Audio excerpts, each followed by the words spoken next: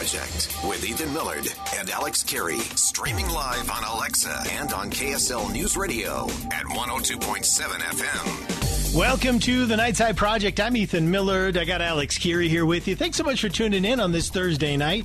We really appreciate it. The special limited edition summer season of the Nightside Project. Ethan, and Alex, boy, we got a lot to cover. We do have a ton, and I just wanted to say, like the, I'm like hoping for some sort of like a weird stay of execution on the Nightside Project, waiting for the federal word to come down that Nightside doesn't get executed in the next couple of days. Well, I'll tell you this, Alex. I'm trying to figure it out. Like our lawyers are appealing. Otherwise, it's the old lethal injection for you and I tomorrow night. Well, it's I'll tell you, we restarted the Nightside Project with the understanding that we would end the COVID crisis. Oh, that we would end it? We'd be the ones who would do it all? We're basically the Live Aid of radio. That this would do it. Yeah. And we're not that. We're not mission accomplished yet. Oh, okay. So we haven't. We're not mission accomplished yet. We can't go on the USS Abraham Lincoln, put the mission accomplished banner up. Not yet. Wear the gear and say we did it. And that's what we're hoping at some point. So we're waiting to hear word if there's going to be some sort of federal stay of execution of the Nightside Project. And so we'll take your support via text 57500. We will take your pleas to stay the execution of the Nightside Project at 57500. Or if you say, hey, you know what? No, pull that. Good riddance. Pull that trigger. Let's go. All those will be taken at 57500. By the way, Ethan, you sound like you're not in the closet this evening. No, I'm not in the closet. I'm back at my home. I did a little bit of travel for work. Good for you. And I'll tell you, Alex. Now I didn't leave the state, but I did leave my city. And I'll tell you, I went as far in the state as you can without getting out. Oh. So I was down in St. George. Oh, that's good.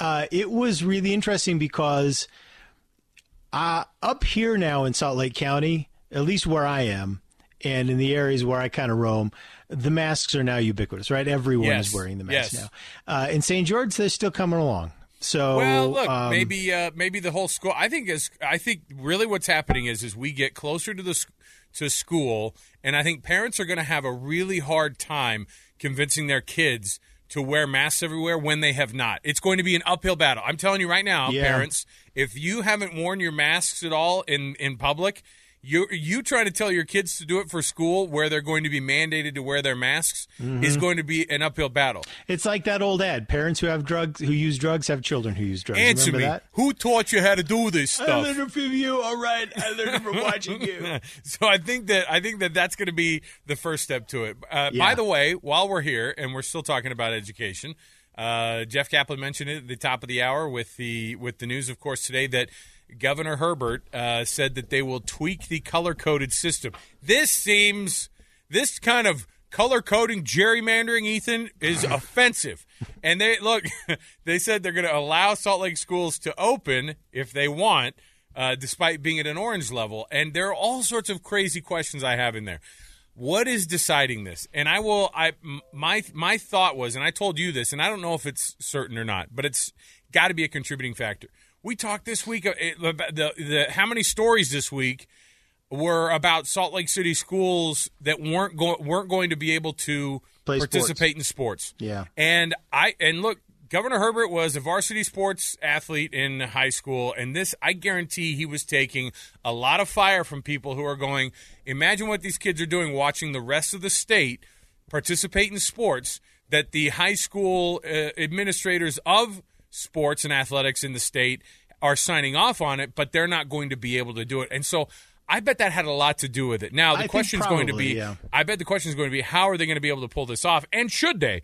57500 is the text number. You can weigh in on the program. I don't understand the song and dance. So we made changes to the color system. I mean, I've got a newsflash for everybody. We did not write the color code into the Constitution. Governor Herbert does not have to follow this.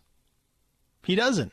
Right. I mean, it's and there's this weird there's this weird song and dance happening is with politicians all across the country where everyone's trying to pass it along. Trying to pass it along. Oh, no, it's the counties. Oh, no, at the federal level, they say, no, it's the states. And the states will say, no, it's the counties. No, it's the cities. And, well, we got the color system. So it's like there's this weird thing. Everyone's shrugging. Well, I don't know what to do. We have the color codes. I guess we could change the color code. This is like weird. It's so weird. Everyone's holding these decisions at arm's length. It's not orange. It's like a light orange. You know that one? I mean, we could get help from the Crayola company on like the different shades. Coming up with these? Between who stepped in, though? They have like 19 shades between orange and yellow, I'm sure. You know who stepped in, though? Who is it? Who's providing civic leadership across the country? Who? It's businesses. Oh. Businesses, and this is in every state. And look, yeah, we're seeing it happen. Businesses have been providing that civic leadership. Kroger, who owns Smith's, they came out yesterday and said, all right, enough is enough. We're putting our foot down. If you walk into a Kroger store, you're wearing a mask. Done. That's been the case in every city across the country. It's been businesses that have been coming up with solutions, right. Been businesses that have been coming up with rules and insisting. They've been playing that role of civic leadership when at every level politicians are just keeping at arm's length and pretending that there's nothing they can do, and no, but don't do this, and but they kind of join in the outrage, and then they stand over here, and it's been bizarre. It's been so bizarre. So I'm really grateful for American businesses today that have stepped up and said, you know what, we'll provide the leadership. Ethan, and they have. Ethan, I'm on the Crayola website. Let's see. Let's hear it.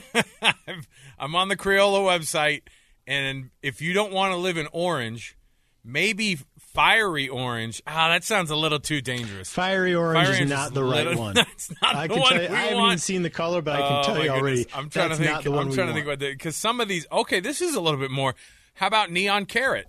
Because that has the thought of like some health. There's some health benefits to. Done. Salt Lake County is neon carrot. Neon carrot. Done. It's not yellow yet. There is mango tango. So that's kind of that in between. So it's in the orange family. They say it is in the orange hue.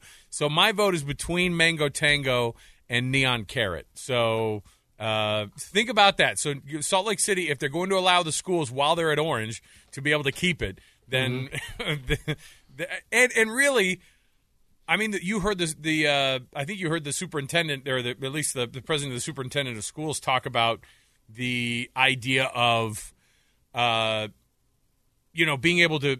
It's one thing to be told, "Hey, you can do this," and here are the guidelines to be able to do it. And there's another to just say, "Nah, we're good." Mm-hmm. But because what he's saying is the schools have to have the desire to do it. And having come from a school that we were in the Salt Lake School District until the end of last year when we moved, I'm telling you, the teachers and the administrators at that school. It was pretty clear they were not that interested in just returning for the sake of saying get these kids back in school. It was a very let's do the right thing. Well, and I think it's because so many of the risks are unknown. Now we've seen a decrease in the overall death rate, and I think that's because we've got improved treatments, right? Because when this first started up, what did we have? We had that chloroquine aquarium medicine. We had bleach injections. We're kind of limited. Now we're much better at it. They put people on their stomachs. That's helped the people on the ventilators. That first terrible round that hit New York and just knocked him sideways.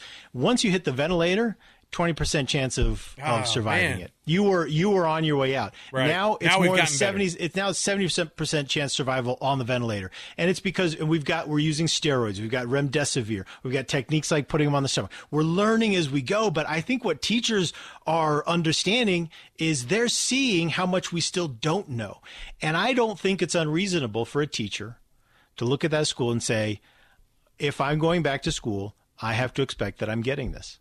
And boy, that's frightening. That's really frightening. And you can tell that person all day long, well, but you probably won't die. But that's cold comfort, All right, Millard. Speaking of cold comfort, that was the other name of the Nightside Project, what we were going to be. But now we're either Neon Carrot, Mango Tango, or we will try to stay the Nightside Project Will the Nightside Project have its execution stayed tomorrow night at midnight? We don't know yet. Keep your text rolling in at 57500. Here's the other thing. I want to know from parents out there, if it does go to you're going to stay in Orange in Salt Lake, would you still want your kids to go be in person at school? 57500 to the Utah Community Credit Union text line. We're going to take the break here. We'll come back. We've got more to discuss. Let's have this mascot discussion because now, Ethan, I'm interested in your non-sports take on the changing of mascots and changing the names of mascots. Stay right here with us. Every 5 years. Mandatory change every 5 years. All mascots. Stay with us. There's a rotation. The Nightside Project continues on KSL News Radio. Nightside. We're all friends here. The Nightside Project on KSL News Radio. All right, welcome back to the Nightside Project. I'm Ethan Miller here with Alex Keary. And Alex, we got this text. It says, where is it? It says, keep on the Nightside. Oh, here it is. Stay the execution of Nightside Project. Instead, make them serve life sentences on air to pay back their penance to the public. This one says, keep the Nightside Project until the entire state is green. I think that's a good, that's a long time though. I mean, the reality is, we're never going to be green. So right now, I'm still on the Crayola page to find the Salt Lake School District is trying to figure out if the governor is going to say, the governor says, look, we can have this modified orange for you to be able to bring the students back to school this year. Yeah. And so if you have this modified orange, I found a new color here that might be, so there are a couple in here. So so far we have neon carrot. These are actual crayon colors. Neon carrot and mango tango. Those are the two that kind of got. Atomic tangerine is kind of an interesting one. The one that I think has a lot of it's a loaded color, Ethan, is radical orange, which I feel is like kind of what you are. Like a little bit radical orange, a little bit radical, a little bit 90s still, a little bit still in the 90s. No. Radical in the sense of like, you're in your basement, you got the tinfoil hat on, you're plotting some things.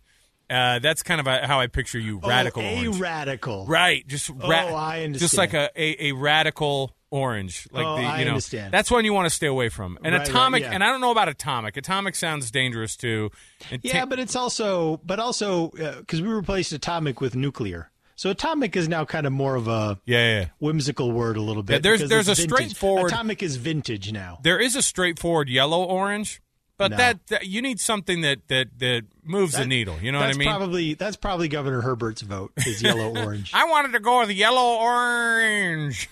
So, orange. Alex, here in another segment, so on the other side of the news break, we have Adrienne Andrews coming on with us. She is a vice president at Weber State University and their chief diversity officer, and she's been giving us some great perspective and walking us through, important points related to this ongoing debate about race in America. And the latest thing to pop up, and what I wanted to do, Alex, is I wanted us to have a chance to talk this out first. And then that would help us know what we needed to discuss and go over with Adrienne. And that is the renaming of the Washington Redskins. Now, they're jettisoning that name. Right. And so I thought, well, hey, let's talk through this a little bit. I want to get we've talked about it. We've talked about it on Unrivaled. And that's why I wanted to get like your thoughts is like from the non-sports guy perspective, when you see that there is the Redskins name, did that register with you as something that's always been offensive? Did it register or did it not register at all to you because it was just a brand name? And I think, right now the Redskins don't have, the football team in Washington does not have all they've done is gotten rid of the Redskins mascot as their mascot and logo. But all they've said is they're going to try to figure out. I'm sure they're hiring firms. They're going to do some focus groups and whatever. And I hope they do the right thing. And I don't know if the right thing is to just go the other direction and do. I think that staying away totally from any kind of racial group it sounds bad to say, Ethan, but I'm like, look, just do the politically correct thing. And just do an animal. Just do a neutral animal that is neither ferocious but kind of maybe they're fast. Maybe like the Washington Ferrets. just something that's along the lines. And I'm not saying that to be Marmot, the Washington Marmots. Nice marmot, nice man. Marmot. No, but I'm not saying that to be controversial. What I'm saying is that maybe you're saying it to be not controversial. Well, that's and I'm not doing it flippantly either. What I'm saying is that if we go toward any group of people, we can. I mean, look what we're doing up here locally at Bountiful High School, where they're going to do the same thing. The school board or the school board's going to actually end up trying to decide what the fate of the Braves name is going to be at Bountiful.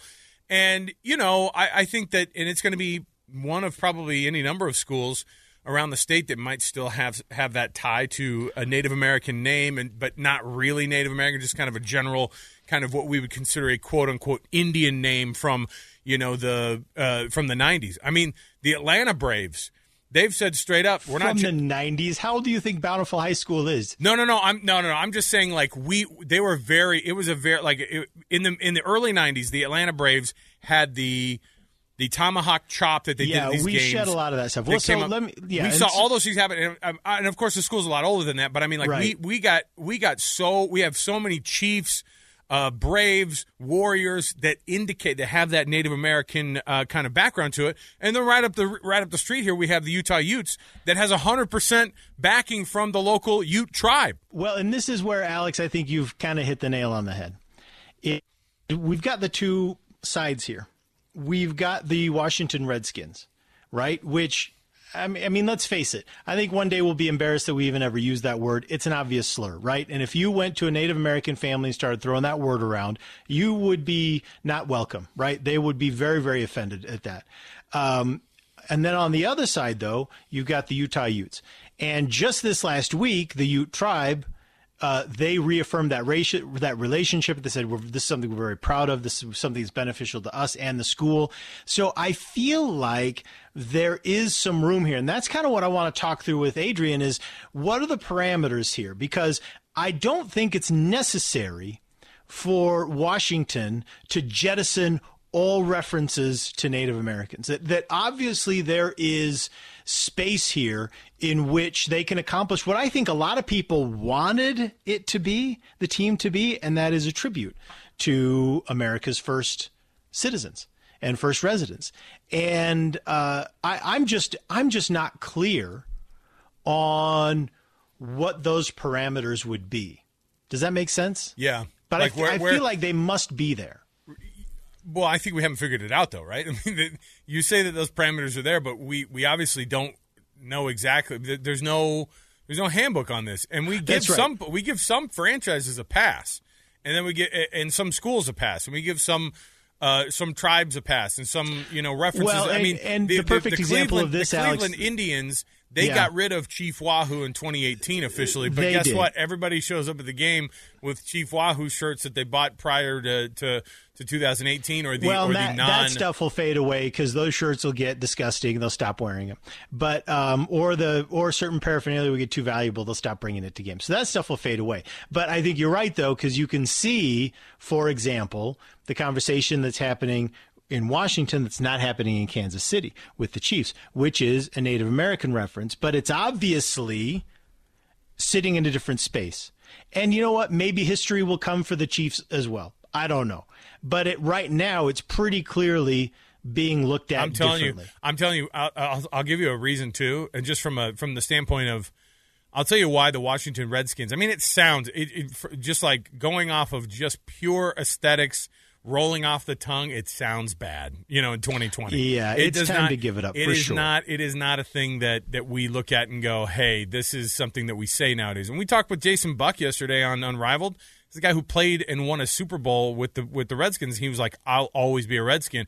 I'm proud of it." And I thought, well, he went to the Super Bowl twice with the Redskins. Well, that's what I'm saying is that his perspective is that's a lot of his identity. Sure. And he had a ton of respect for it. And I think that I give him a little bit of a different pass because I'm like, he played for the Redskins and he doesn't think about it as being a political tool as much as he looks at it like, hey, that was part of my career and that's part of my identity. So in that sense, I'm his perspective on it is very unique because nobody played and won a Super Bowl for the Redskins in comparison with the rest of us, right? So yeah, he's the only one. Yeah, he's the only guy And so in the end, I kind of guys like him, I go, hey, that's his perspective and it's very different from mine or from somebody else's. But the reality is on top of it all, this ownership group is one of the worst in all of sports. Well, Dan Snyder's the worst. Nobody likes this guy, and so it's all these things adding up to people coming after you because generally Alex, you're not really a good guy either. But review the most recent headlines, because on the heels of this name change, what's now happening?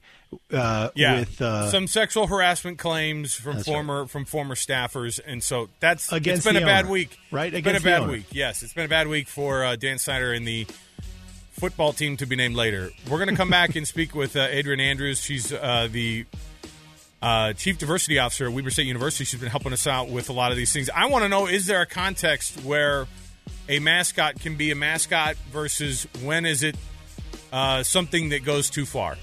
57500 is the text number. More to go. We're right here. Keep your text rolling, and we love the text of support to keep the Nightside Project going. And, hey, if we stay the execution of the Nightside Project, we got to get all sizes of Nightside shirts, not just XLs. So let's take the break here. We'll come back. Adrienne Andrews will join us next on the Nightside Project. Nightside. This is the Nightside Project. Everything that happens now is happening now. What happened then? We passed it. When? Just now. We're at now. Nightside on KSL. A limited edition summer season. It is a little weird to be back here doing this. Yeah, the weird part's me taking your temperature before each show. The Nightside Project with Ethan Millard and Alex Carey. Streaming live on Alexa and on KSL News Radio at 102.7 FM. Welcome to the Nightside Project. I'm Ethan Millard here with Alex Carey. Thanks so much for joining us tonight. You know, one of the real highlights of this rebooted Nightside Project that we've been doing this spring and into the summer has been Adrienne Andrews. Adrienne is a vice president at Weber State University. She's their chief diversity officer, and we've been bringing her on regularly on the show to just kind of help us talk through and fill out our thoughts and give us some background and data information on this ongoing debate on race in America. That's just become such an important part of the larger public debate. And she joins us tonight. Adrienne, welcome. How are you? I am great. Just got my tires done, so I'm in a car that is road ready. Oh, nice. Good. Keeping it safe. Well, we want to keep you safe and healthy. I love the little things. I know that feeling when you get your tires done or you get like an oil change and you feels like your car's new for some reason. It's just a mental thing. You're like, I feel like I'm basically invincible for the next 10,000 miles. It's fine. It's good. Nothing can happen. Well, listen, let me kind of loop you in on where we are, because we actually have spent the last segment talking about this topic just between Alex and me, and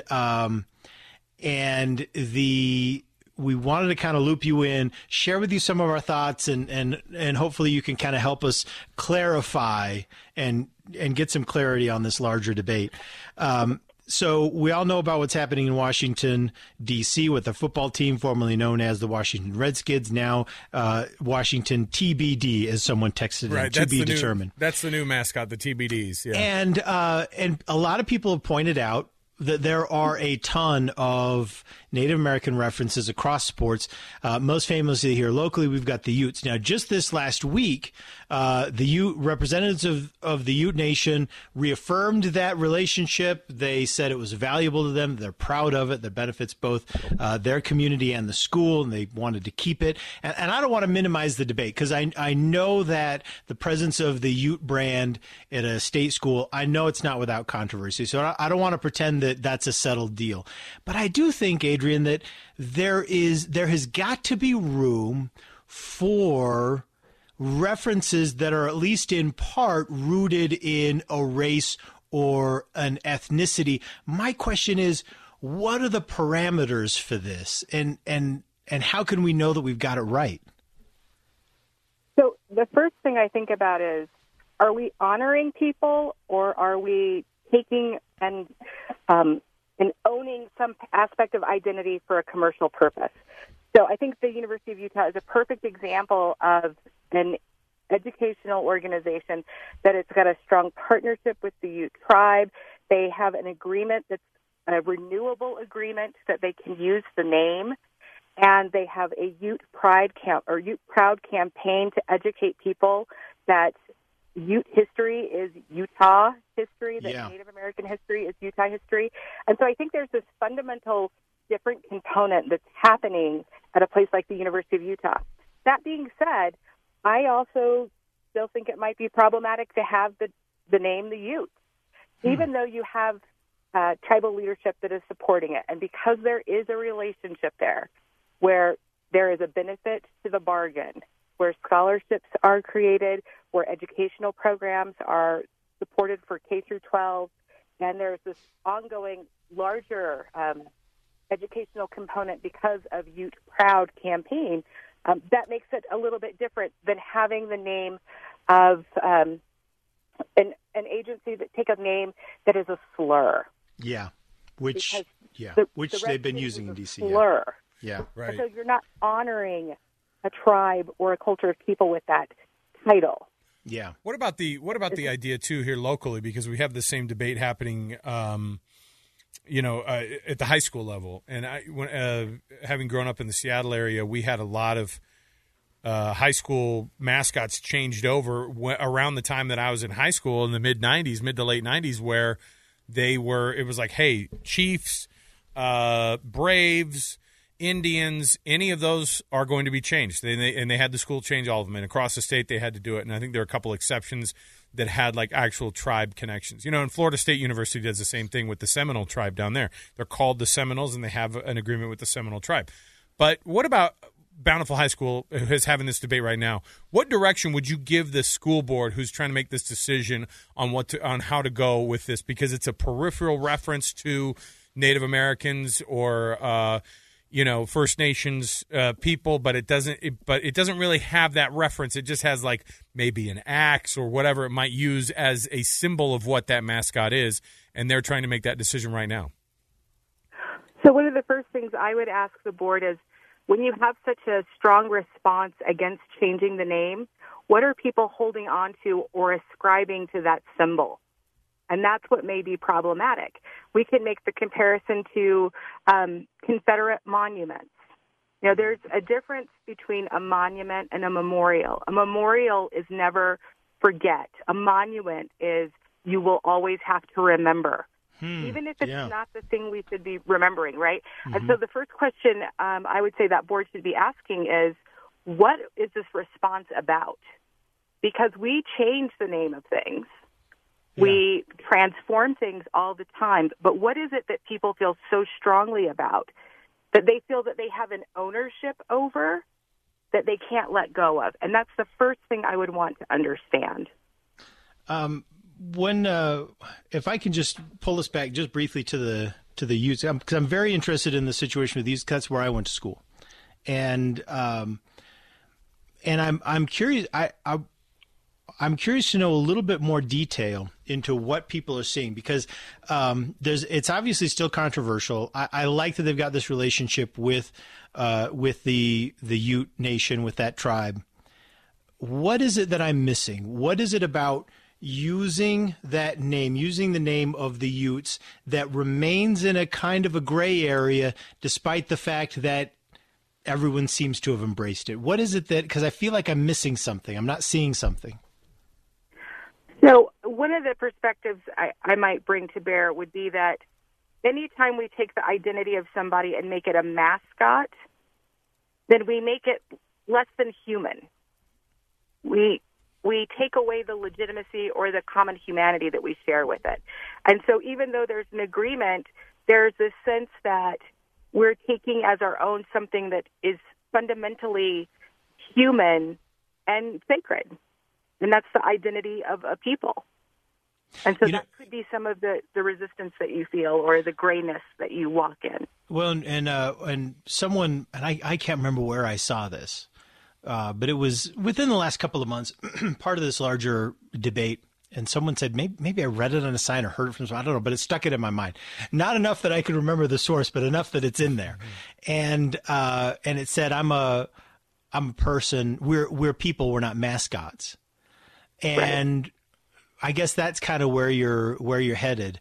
I love the idea of using, I love the idea of having the opportunity to kind of pay tribute to the Native Americans, or the original Americans.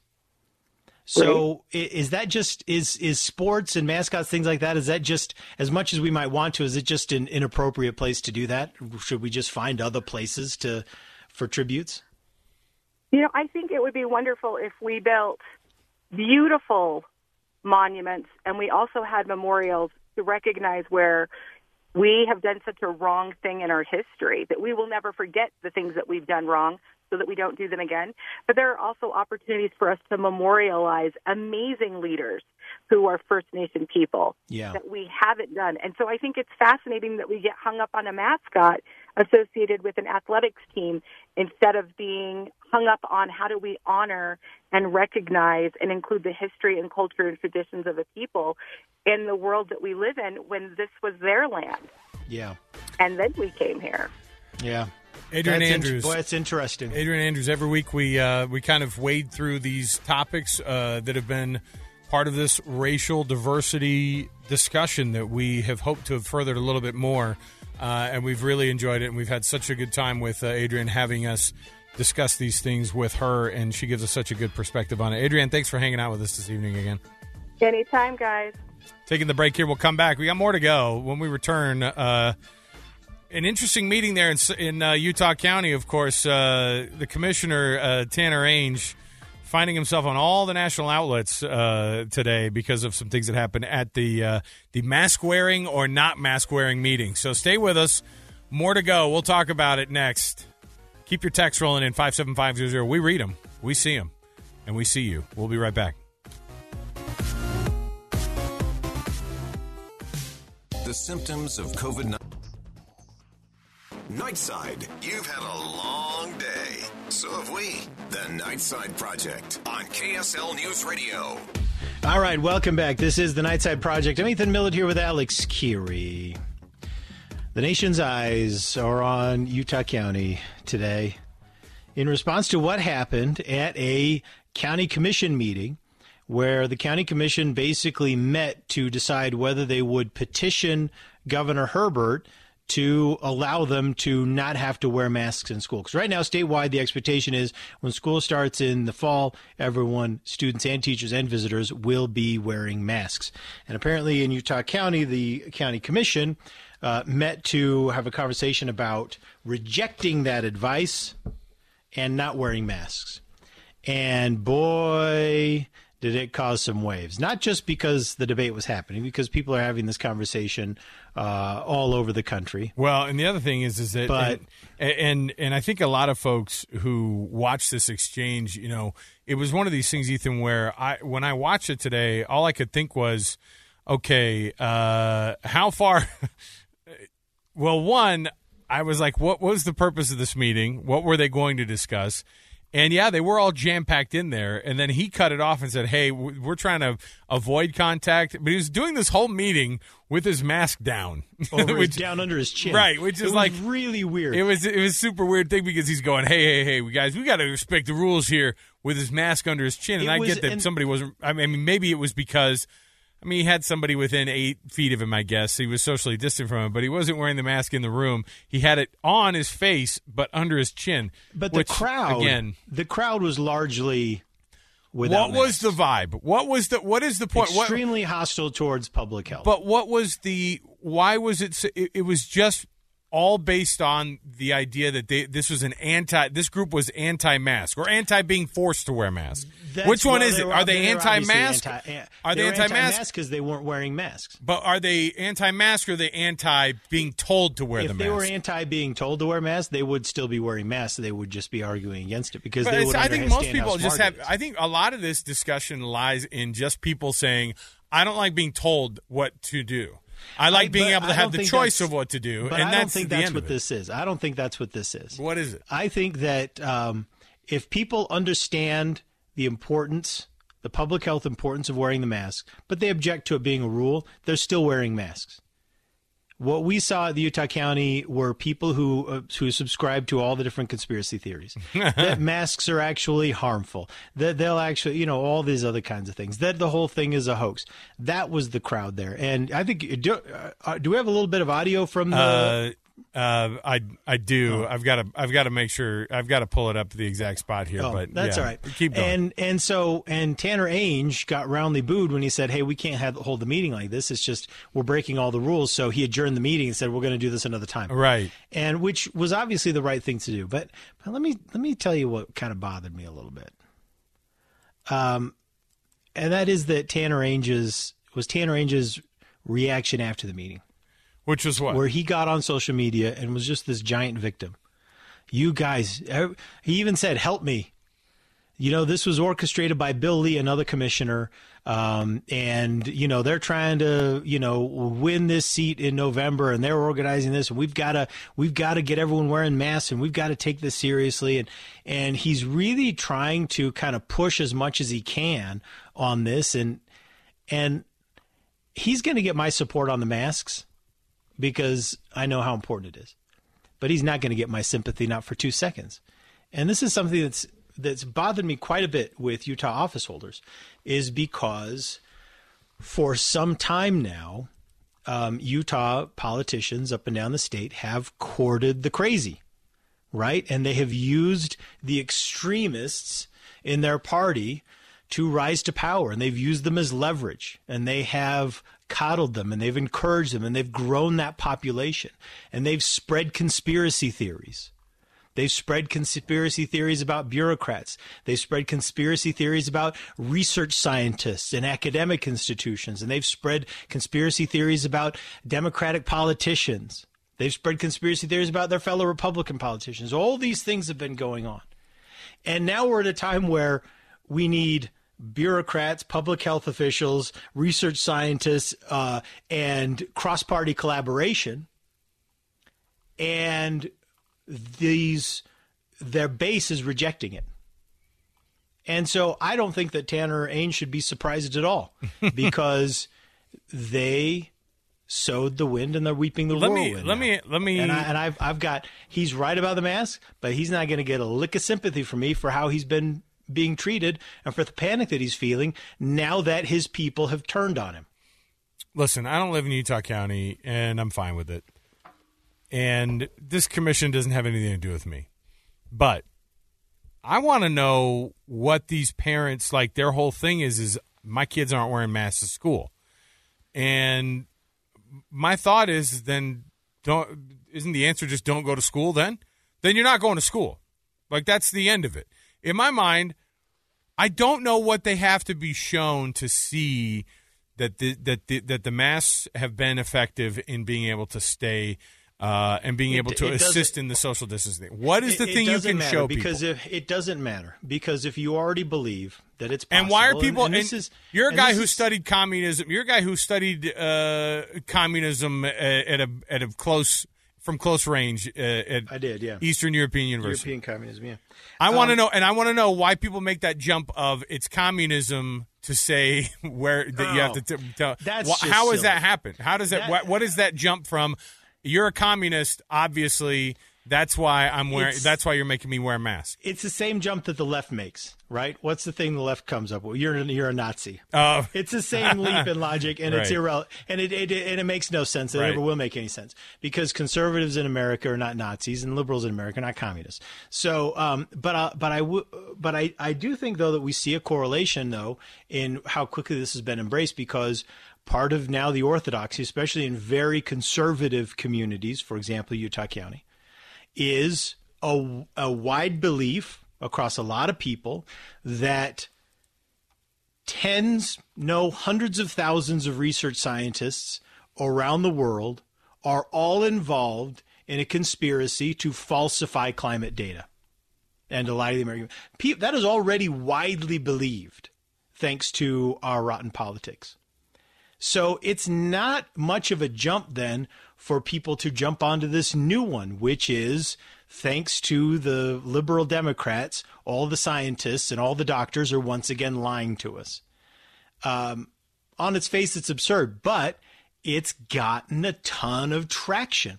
And it's gotten a ton of traction because people have already been prepared, because we have political leaders here who have laid the groundwork and sowed those seeds that you cannot trust these professionals. You cannot trust these people. You can believe and you should believe in these broad, expansive global conspiracies. Millard. And they're reaping the whirlwind now. You know what this music means? You know what this music means? What's that? We're gonna move on to have a good time now.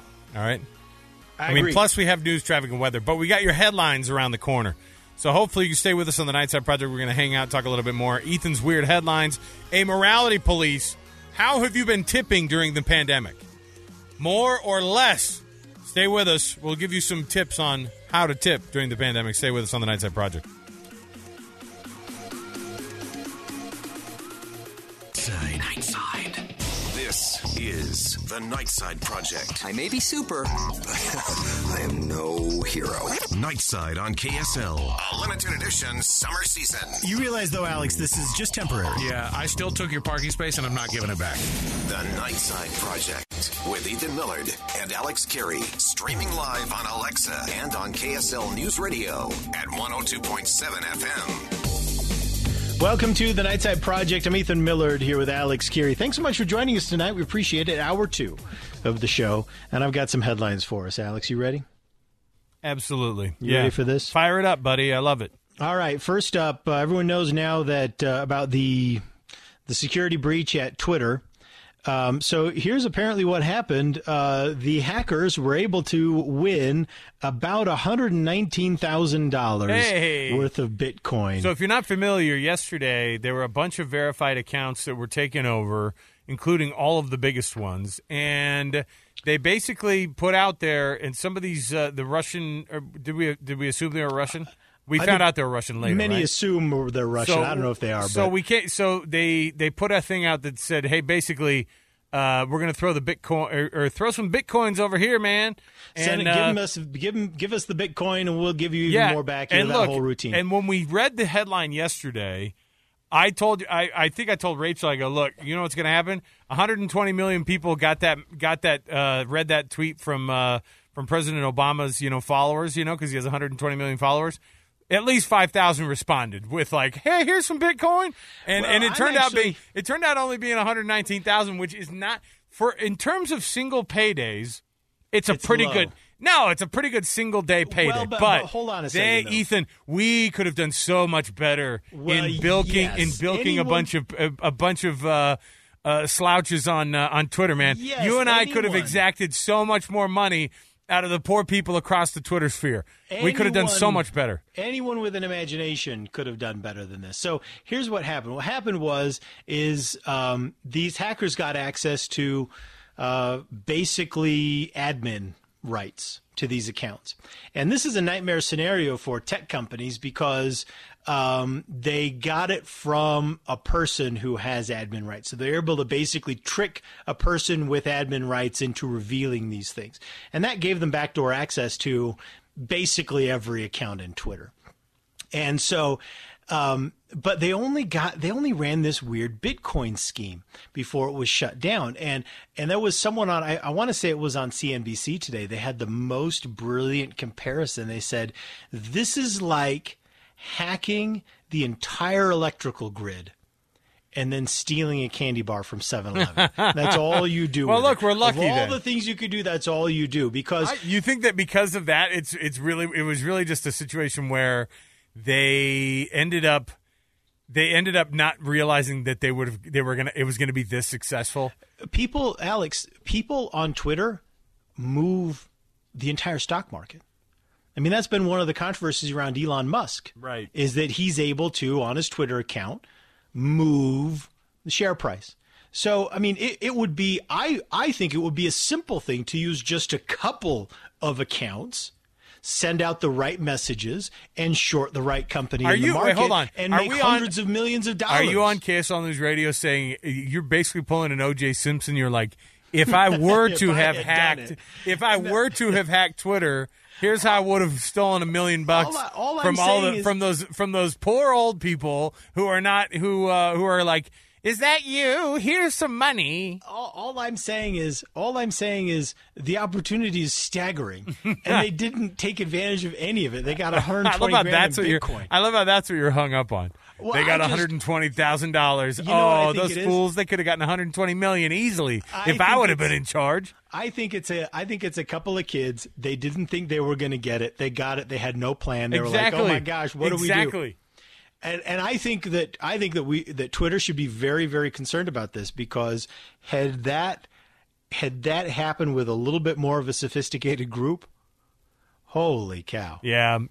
They didn't have a plan. This is, you know what this is? This is those guys who steal that car and they joyride it and they crash it. You know what I mean? Speaking of, I think I saw a stolen car today. No, you didn't. No. Let me tell you what happened. Okay, you saw it like the person stealing it. You saw it driving on the road. What? I was driving on 3rd West and 18th, 19th South. Say no more. The answer is yes. And yeah, all those cars are stolen.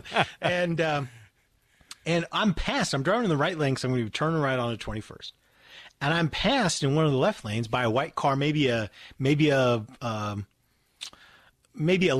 or Acura. I think it might have been an Acura. Yeah. Maybe a couple years old, newer model. But your lack of knowledge Acura. of car models is amazing. But keep going. And the back bumper was swinging off and barely hanging on by just like one clip on the passenger side, and it was actually drifting into the lane to the right.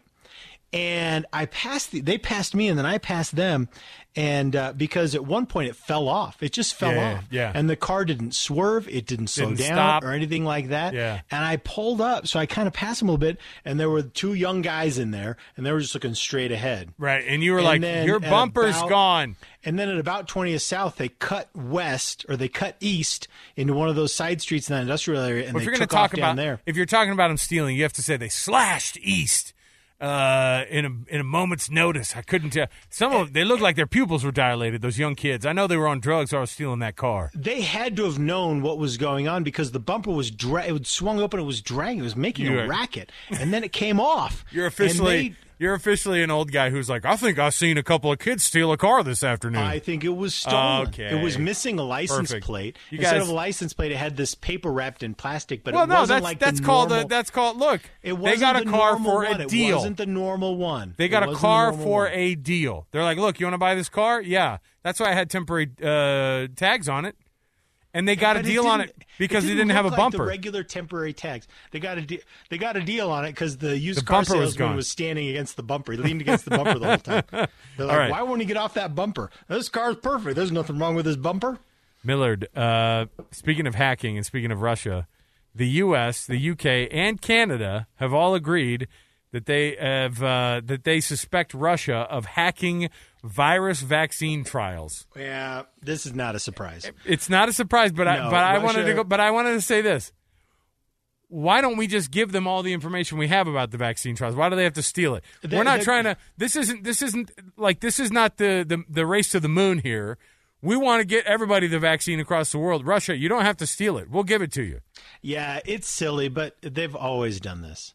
Through the whole Cold War. It just feels normal. Well, they're like, this feels normal. Stealing stuff from America feels regular. That's one of the problems that they had with communism. They couldn't come up with things. They just didn't have the ability to innovate.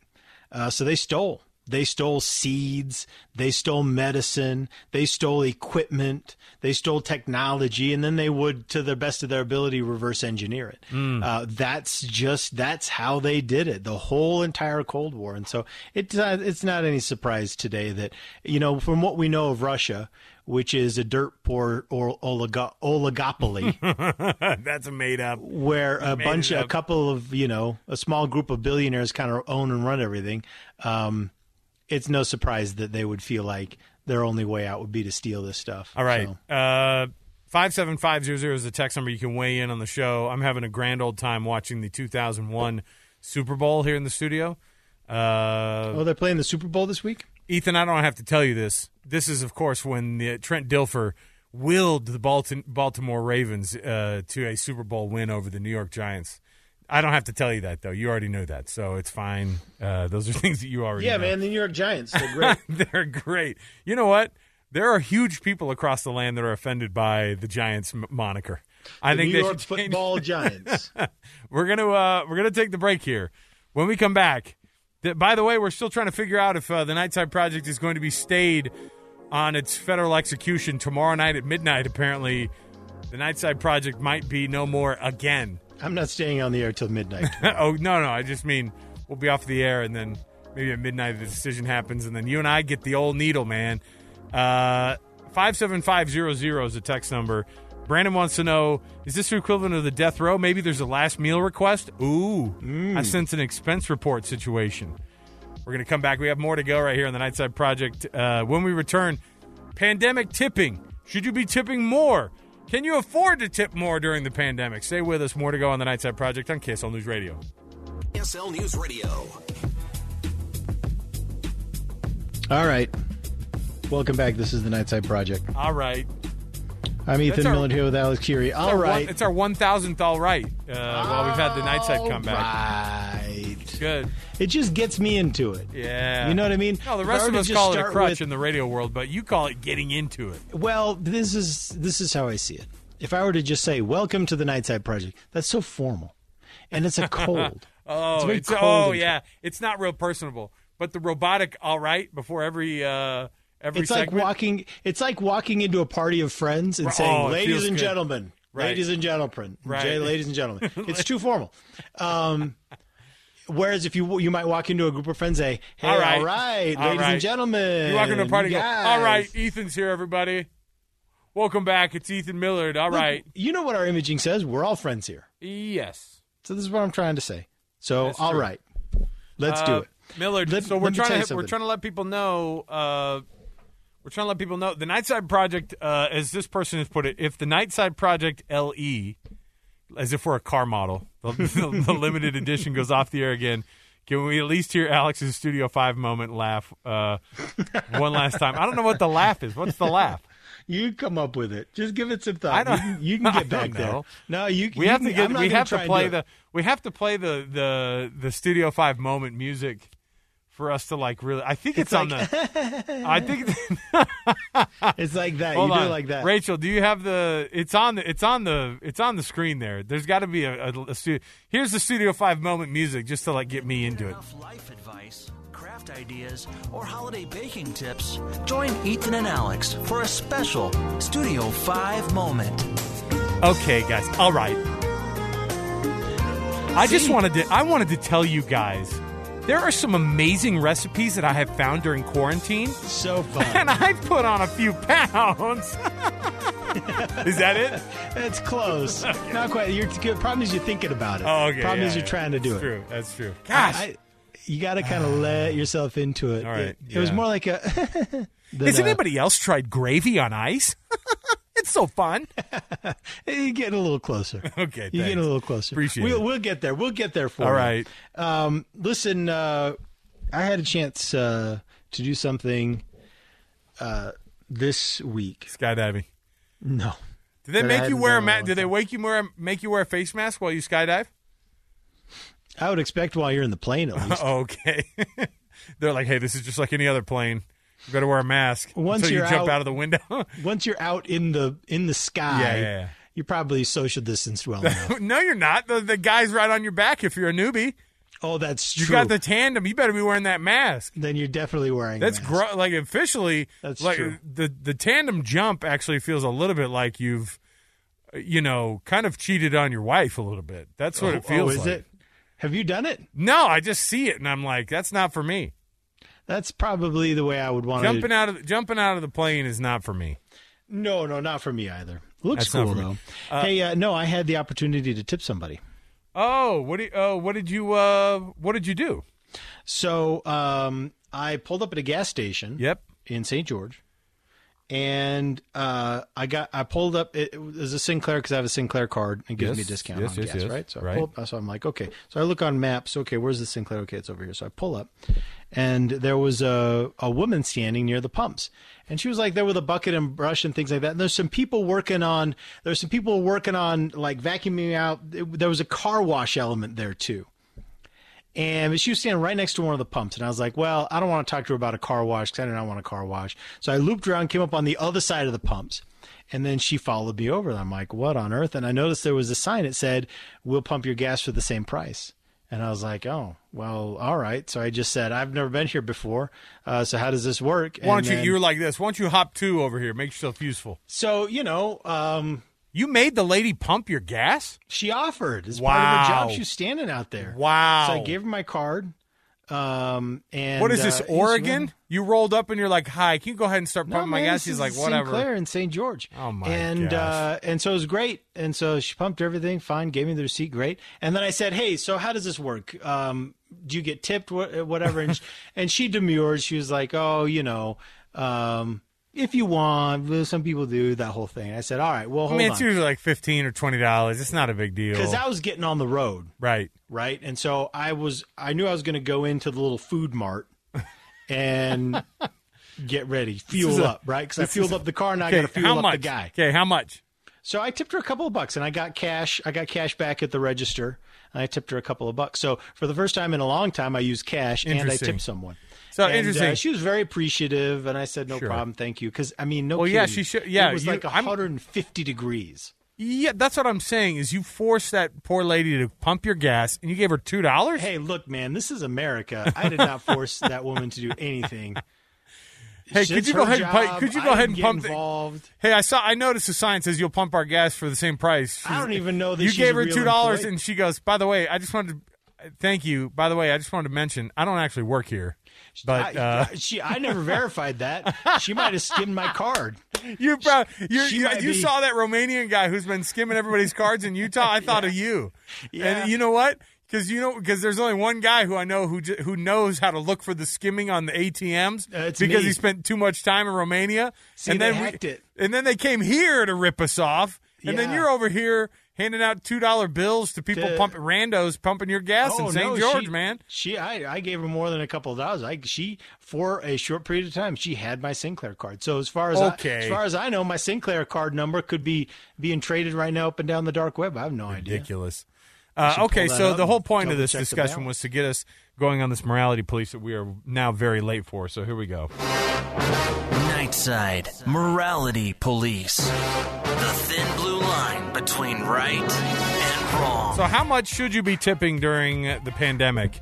And pandemic tipping is a thing, and it's different. And yes, you should start to think about a couple things here. So AARP did this whole story on how to tip during the pandemic. And then on top of all that, they say that there is a massive now this is already a thing. There's the tipping.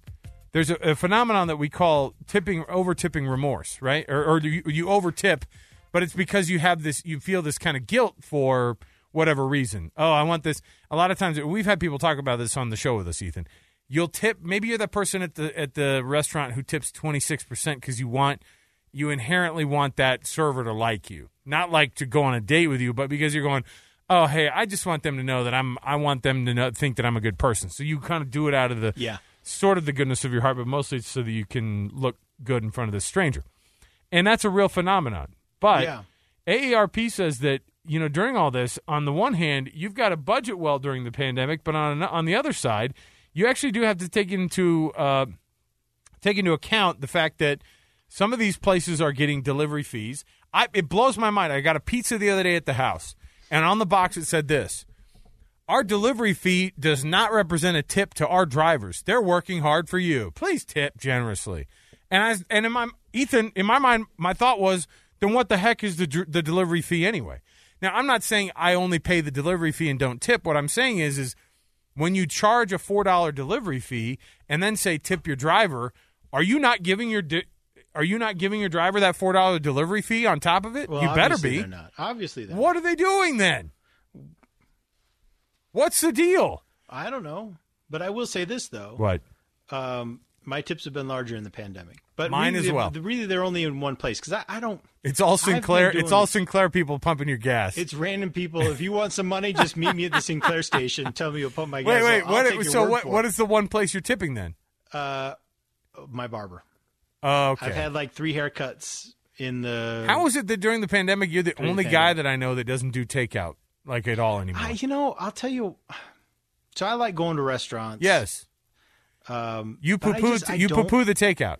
I don't like the takeout. What are you talking about?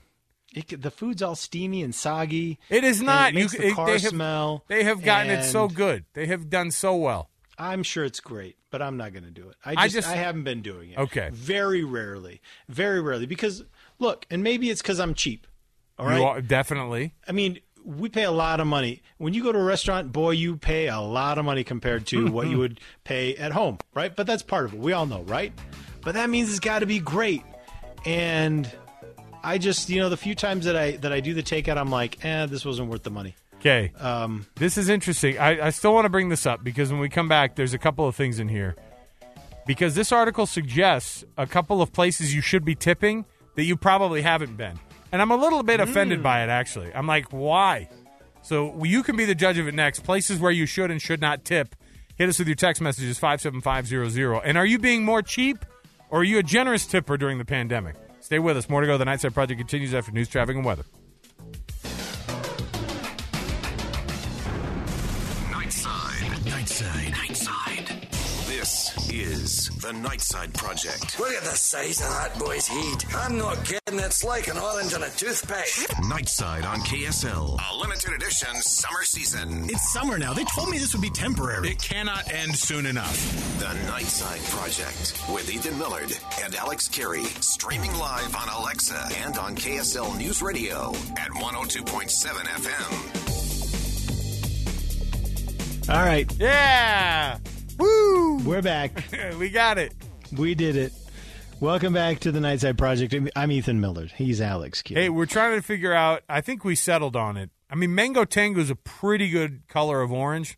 If Salt Lake is gonna gerrymander, if the governor's going to gerrymander the orange color coding to gerrymander it, he's gonna carve out that little part of the orange coding to make it to where Salt Lake City School District can still go to school. We got to call it something else. It can't just be orange. It's either got to be Neon Carrot or Mango Tango. Those are my two Mango Crayola Tango's colors. Catchy. Neon Carrot. I like Neon Carrot. Neon Carrot is wild. It sounds kind of fun. And it's healthy. So you can keep your text rolling in at 57500. We were talking about tipping. We were talking about tipping, and we got a couple things here. This one, well, there's one we were talking about skydiving, and my comfort level is skydiving, which is a 0 out of 100. And this person says jumping out of an airplane is a ton of fun. Jumping out tied to Alex sounds a little dicey. That was from Brian. Brian, I don't disagree with you, my friend. There would be, first of all, there would have to be a change of pants by both of us afterward. Okay. All right. Bring extra underwear. Right. Check. And Got it. And look, in the end, I don't know who Brian is, and I'm not comfortable with having to, You don't need to. You don't. I'm not comfortable having to get. Look, Brian might be COVID Brian. I don't know. That's his nickname. Well, now. you got to wear a mask. But you know who can answer all your skydiving questions is Patrick Wiggins. He's a skydiving instructor. Oh, he is. That's and right. And for years he's been offering. Yeah, no, I'm out. To show us the ropes on that. We haven't taken up on it. I'm out. Okay, so here's the deal. So we're talking about tipping. This one says delivery fees, because I asked this. On the box it says, hey, your delivery fee is not a tip to the driver. Please tip generously, which I do. So we had the pie delivered a couple of weeks ago here. I think we gave the driver $8 on a $60 thing. Does that sound good?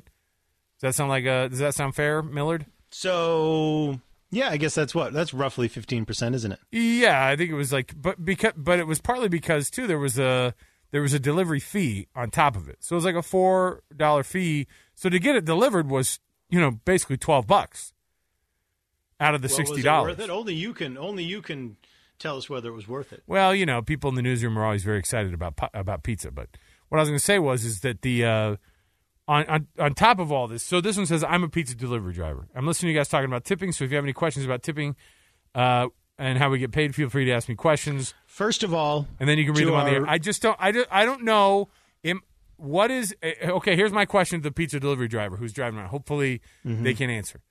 Are you getting more tips during the pandemic, or are people being less generous? Tell us what your thoughts are. Well, so here's what I want to say to this pizza delivery driver. Because pizza guy is he's the guy I've been tipping the most during the pandemic because we get pizza a lot. Here's what the first thing I want to say to our pizza delivery driver who texted in. What? Number one, thank you for your service. Oh, wow. Because pandering to the pizza delivery crowd, huh? Cool. We all know that they're the ones that are really making America the land of the free. And secondly, I would be interested to know, because I've worked as a server, and I'm curious to know if pizza delivery drivers are paid in the same way servers are, which is basically you're working for tips. 'Cause that's how it is when you're a server, right? For the most part, the restaurant might pay you like $2 an hour, and then tips. So that's what I'd want to know. So if you know that, if you're if you hear this pizza delivery driver, let us know if that's how you're paid, because I never thought that pay structure was fair. It does seem like an interesting. I don't know what it is either. I'm not sure what, like, if you're a full-time pizza delivery person, what's your yearly take home? That's the other question. 57500. Here's the thing that it says in this guide to tipping during the pandemic. It says, leave something for the mail carriers and package deliverers. I have not thought once to myself, oh, hey, Amazon Prime guy, stop. Let me get you a little something. And here's what they say. They say,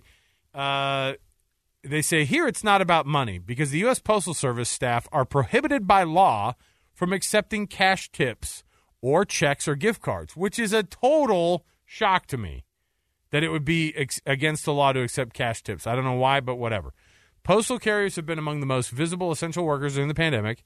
If you feel compelled to do something kind, don't skip it. But they say you can't give them something. It says leave them a snack. Mm-hmm. Leave them prepackaged something. I've seen people, they put out on the doorstep like a little collection of snacks. They'll say, hey, delivery like some driver, bottle of water, like some waters and some snack. Goldfish packets. And they say, hey, have a little something on me. Okay, I see that. That's a cool idea. Yeah? That's a cool idea. I feel what like do I know why. What do I do when they're a day late on my kid's birthday present delivery? Well, but can you establish that it's their fault, though? They work for the company and they showed up a day late. So it's on them. It's not on me. It said guaranteed by. They give me the old date right there. I think the person that you ought to withhold treats from is Jeff Bezos. He's the one that should have to give up his goldfish crackers. His goldfish crackers are actually made of gold. They're the solid gold crackers. Do you remember? I can't remember what we did. Too. He eats them. There was an MLM. There was an MLM that you and I made up years ago that was just solid gold pills for the body, good for the soul. Mm-hmm. Solid gold pills, good for the soul. Anyway, they say take the same approach with FedEx drivers, who are also prohibited from accepting payments. UPS drivers are not barred from taking tips, but are encouraged to say no, which always blows my mind. When I bagged groceries back in the day, my first job bagging groceries was at Albertsons, okay? Mm-hmm. And I was bagging, this is in the Seattle area, and they said, you're not allowed to accept tips. Now, this is when you were basically, it was compulsory for you to take people's stuff out to their car for them. Right. You bagged it, you took it out to the car, you loaded it in the car, right? And I had people all the time go, hey, thanks, man, and hand me a $5. And I had to say, I can't take that. And they were offended. They were like, no, man, take it. And I'm like, I am not allowed to accept tips. Thank you very much. Goodbye. I can't believe I have to explain to you how to get around this. I was in a grocery baggers union, and I paid dues to it. I don't know to whom, but I paid him. You were not in a grocery baggers union. Yes, I was. Union. It's a real thing. It's the Grocery Baggers 130. I don't know what it was. I'm not kidding, though. It was a real friggin' union. You were in a union. There's some Grocery Baggers union boss that is steaming out of his ears right now, and is so mad I might get murdered tonight for talking about it. You'll find a horse head in your bed. Yes, Alex. But this is what happened. So you say I can't accept that, but if you accidentally drop it on the ground and then drive away, I can pick it up. I'll put it in Lost and Found and then just don't come back for it, and I get it in 2 weeks. I get it in 2 weeks. No, but I had one lady who was so mad about it, and she goes, here, then take this. And she gave me a full loaf of French bread. And I ate it during my break. I mean, that full thing went down. Woo! I love French bread, and man. that's why I can't skydive to this day. All right. Someone texted in, if we start tipping the Nightside host, will the show Hey, stick around? listen, it won't hurt. Do you want to start giving out your Venmo, Ethan, over the air? So we got a response back on the pay structure. Yeah. Pizza drivers are paid minimum wage. So you get minimum wage plus tip. So it's kind of like the server situation, right? I guess, but servers, maybe they changed servers the law, have to get way more tips than the pizza drivers, right? I don't know, but I don't think servers are paid minimum wage. No, they get under some loophole to be able to not pay them that much. Yeah. I really but maybe there are they people, changed it but recently. there are servers. There are people who can be professional servers and make tons of money doing the server. Well, gig. yeah, in theory. Yeah, no, and they do. And I'm saying, like, if they work at nicer restaurants, they are definitely making the money. Maybe that was my They're problem. definitely in the money. Well, yeah, you look. I never when worked you were, at a nice enough restaurant. Yeah, Little Caesars, man, they didn't pay you outright, bro. Hey, we're gonna take the break here. We're gonna come back. What did you learn on the program? 57500. Here's the other thing you can text in. You can also text in not just what you learned, but you can also text in some Zed headlines if you find them. Ethan's going to read when we come back. Stay with us. Wrapping things up next for the Nightside Project. What did you learn? 57500 to the Utah Community Credit Union text line. We'll be right back. Stay with us. The Nightside Project on KSL News Radio. Welcome back. This is the Nightside Project. I'm Ethan Millard here with Alex Keary. So, Alex, what up? What do you have? I've gone down a rabbit hole of grocery unions. Did you look it up? I told you I was in the Grocery Baggers 130.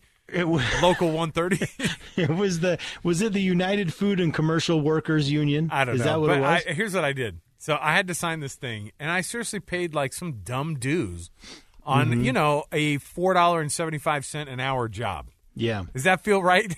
And I think part of the union thing was they had agreed. I don't know how they enforce it, but I don't know. I don't know what kind of protections we got, but I think it was mostly just along the lines of all the other, being in line with the state rules on taking breaks and things like that. Yeah. Could you go ahead and I will always remember Ethan. I'll always remember Jolene was the front end manager of the Mukilteo, Washington Albertsons. Okay. And I remember the day that I got a better gig, making $6.50 an hour at the Champ Sports at the Alderwood Mall. Okay, and I told Jolene, I said, "Hey, I got this other job, and I start Saturday, so I won't be in anymore. So this is my notice." And she goes, "You got to give me 2 weeks by law." And I was like, "Oh no, what do I do?" I went home and my dad laughed in my face. I remember telling because I was like, HR. I was Your like, dad's HR. Yes, I was like in tears. Like, how much does it work out my new first shift? It's not going along with the by law. I gotta get arrested. I gotta serve my duty. I'm part of a union, Dad. And I remember Jolene, and I remember walking in and he goes, "You know what you can tell Jolene?" I remember just being like, "Can you say it?" I remember being like, "Dad, I won't tell Jolene that." But two, he was just like, he goes, and I did it. He said, "You have no obligation to work there. You have a new job. You are the worker here. It's your right. Don't show up on Saturday." And she's calling me up going, "You better be there on Saturday." And I'm all, it was this weird game of chicken between my dad and Jolene, the front end grocery manager at Albertsons. And I'm like, and so what did I do? I didn't show up. I went to my new shift and my new job. And back then we had pagers, Oh, so Jolene's blowing up my pager. And I'm going, I love it. And she's like, "You better call me back, 911, 911. I never called Jolene back. And so I settled on the Wikipedia article for bagger. yeah, what is it? So bagger, packer, sacker, or bag boy I don't like any of those terms. They all is an sound unofficial offensive. title given to a courtesy clerk. There you go. At a grocery store. I love, too, that sacker redirects to bagger, and then they put a little Packer. note. Then they put sacker, and then they put a little note. They say, if you're looking for the looter, sacker is a looter, you got to look at this one. My gosh. So the sacker redirect to bagger, which is courtesy clerk at a grocery store. What is packer, though? Packer's the same? Yeah, packer, bagger, Okay. packer, sacker, bag boy. Okay. And so depending on the store, All the dudes, I'm really interested in this now. That was like my parents couldn't afford a Game Boy, so we got a Bag Boy. Depending on the store, it was one of those paper bags you put it on your hand. It's Super Mario. Oh! It plays with you. Depending on the store, other duties may include cleaning the store, cleaning the bathrooms, collecting carts, sweeping the store, fixing and maintaining the bottle recycling machines, for sure. Giving customer assistance, putting back items left behind, reorganizing products on aisles to make a neater appearance. Some courtesy clerks can perform maintenance in the store, such as minor plumbing, electrical, landscaping, childcare, elderly assistance, and many more jobs. Childcare, wow. I didn't understand that. But did you have to do all that stuff? Definitely. Here was the stuff in my wheelhouse. Go ahead and do another floor sweep. Right? It was the floor sweeps. It was bringing the carts in. It was cart wrangling. And it was bagging. But here's where they get to the union part. Yeah. The duties vary vastly depending on the store and union regulations. This is what we're spending the last couple of nights on the Nightside Project on. And some of those duties that I listed, in fact, are actually prohibited from being done by courtesy clerks at some stores let me tell you if I due to union contracts. Okay, let me tell you what I had violating my life then. What was it? What are there? Oh, it just depends. Some of those, that whole list of duties that I read to you, those might be contractually committed to other people, and you would actually be violating a union contract to do it. So, for example, if you went out and wrangled carts, you might be violating a union contract because that's the job of the cart wranglers. 210. 210. Local 210. Local 210. I'm glad we cleared this up. That's all I'm saying. The title of bagger is the result of an extensive evolution of position of courtesy clerk. Wow. The title bag boy was adopted for some time until it was finally shortened to bagger. That's funny. Millard, I'm looking. Well, you could have had a great career there. Yeah. Is it weird that I went down the rabbit hole of looking for Jolene, the front end manager? Is she still alive? I want to send her a note that says I'm still not showing up to your shift. You know, you should call her up and you say, "Hey, I really feel bad. Let me come in and let me make it up to you. Shift. Can I go 2 to 10 p.m. tonight? That'd be great." It could be a Zen headline. We'll send you with a film crew. You can embrace, cry, do one last floor sweep. We'll catch it on camera. I'll use it as a Zen headline. It's amazing. All right, Millard. Yeah, are we there? We're there. Well, we're getting close. Do you have a Zen headline for us? Yeah, hold on. I got to find it. I'm actually Ethan's going to pull that up. I'll read some text of what people learned in the program this evening. This was seriously, why is this the last night? Tonight's not the last night. Tomorrow could be the last night. Because we're still waiting. Look, the Nightside Project was brought back temporarily thinking we would get you through COVID. Now, we haven't done that. Yet. We haven't done that, so maybe that will be. But we have been told that the 17th was kind of the last part of the situation here. Mm-hmm. Is that tomorrow? Yeah, that's tomorrow. Yeah, tomorrow's the 17th. So, I don't know. We're trying to see if we can get like a federal judge to stay the execution from Kevin, the program director. Yeah. This one says, let me see here. I learned that it's cold comfort to rename the Nightside Project Mango Tango. If we need some money, just stand it to Sinclair, find Ethan, and Alex would wear a diaper to skydive. Make it 2. You know, that's not a bad scam there. You could be running there at the gas station. Just remember that the union invented putting the bread on top of the bag. Thank goodness for the union. I will tell you, people ask for some weird bagging stuff, too. And nowadays, you don't get it. It was, could you go ahead and double paper, double plastic? That'd be great. Mm-hmm. Could you imagine the person where they're at in their life when they would request double paper inside of double plastic?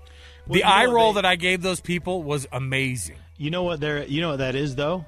That's a person who's collecting them for personal use. Oh, for sure. No, they're stealing. They're stealing, for sure. Yeah. And then Jolene rolls up and goes, "Alex, this woman asked for double paper, double plastic. I would get to it." Jeez, Jolene. Nice job, Jolene. That's a name I haven't thought of in 25 years, and boy, I don't miss her. Alex, here's a Zen headline. Let me hear it.